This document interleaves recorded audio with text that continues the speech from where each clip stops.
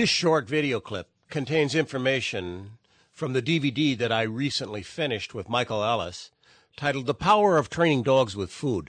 This training DVD is the first in the Building, Drive, and Focus series with Michael.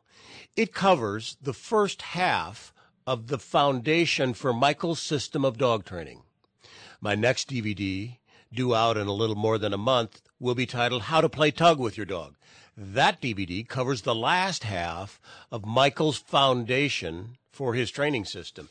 In this video clip, you will hear Michael talk about several different topics that are explained in a great deal of detail in this 3-hour and 45-minute DVD. He talks about engagement and why it's important. He talks a little bit about the correct timing for rewards. And he talks about how to train positions, the sit down and stand, and the benefits of why it's important to teach them correctly in a certain order. Now, let's watch and listen. And wants what you have. So this is what we want to see. And when I give the dog a reward, does the dog take it and stay there and want another one, or do they start zipping around looking for something else to do? If my dog is not paying consistent attention to me, I'm not going to try to teach it any behaviors. I'm not going to try to say sit or any of that stuff. The first step is to get the dog to stay focused and engaged. Now this dog's in a good spot. The dog's paying attention. It's not looking at the people. Now you start shaping behavior. So show me where you are. So that. Yes. Good.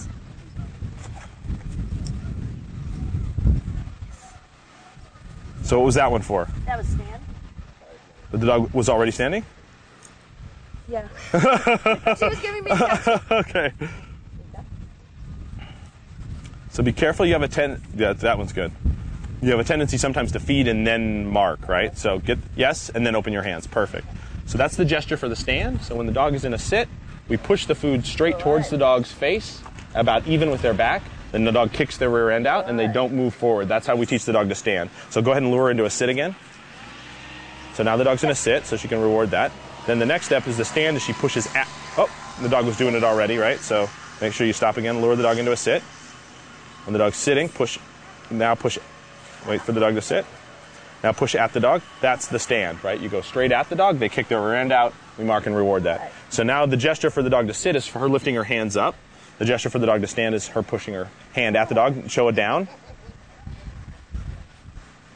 And you lower your hands and the puppy drops, and as soon as they're all the way down, yes, she opens her hand and the dog gets the food. Should there always be a gesture?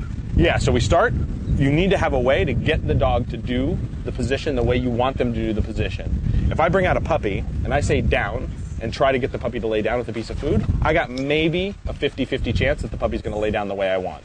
That puppy might jump on me, might roll over on its side, might flop over on its hip, might crawl forward, and he's going to do all kinds of stuff. So what we do is we experiment with getting the dog, by luring, to do each of these positions physically the way we want.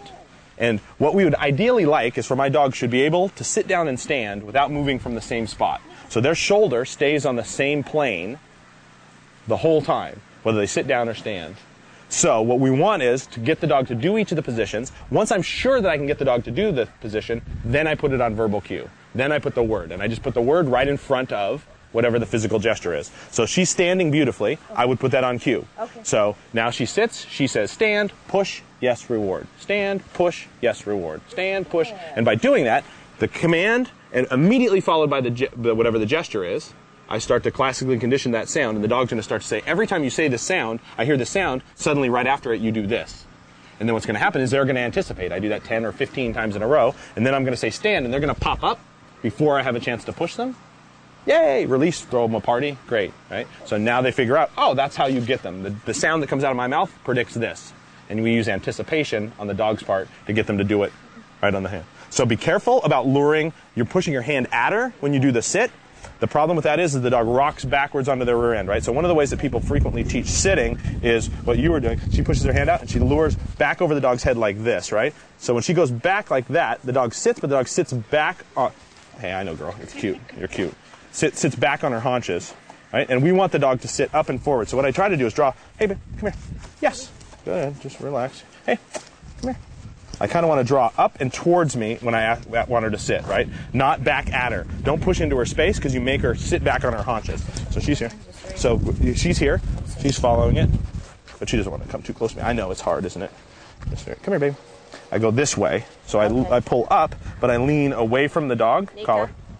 I lean away from the dog. So, and again, right when she's close to me, she gets goofy because she's a little bit, I don't know you, but so for you, don't push back at the dog. So one of the things is, again, we're controlling the dog's head, and by controlling their head, we make the dog go into a sit. I pull their head up, their butt goes down. That's how we teach the sit. But if I push back over their head, what they do is they sit back on their haunches. They rock back into a sit.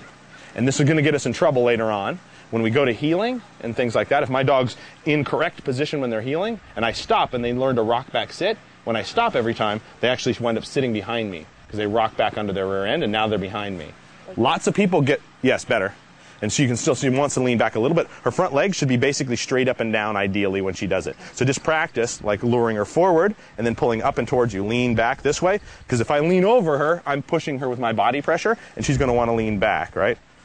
There you go. And then reward her this way for your sits, because you want her orienting forward and coming forward. Yeah. Okay. The other thing you can do, and with her, she's really squirrely, like really bouncy, so it won't work right now, but as she gets older, lots of people have the dog beside them.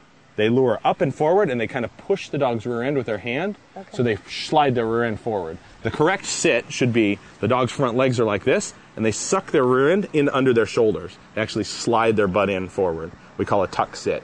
So the dog keeps their front legs straight up and down and sits like this, instead of sitting back like that. If you'd like to watch some of the free streaming videos that I have on my website, you can go to this web address now. I have a number of free streaming training videos, and then a number of product videos also.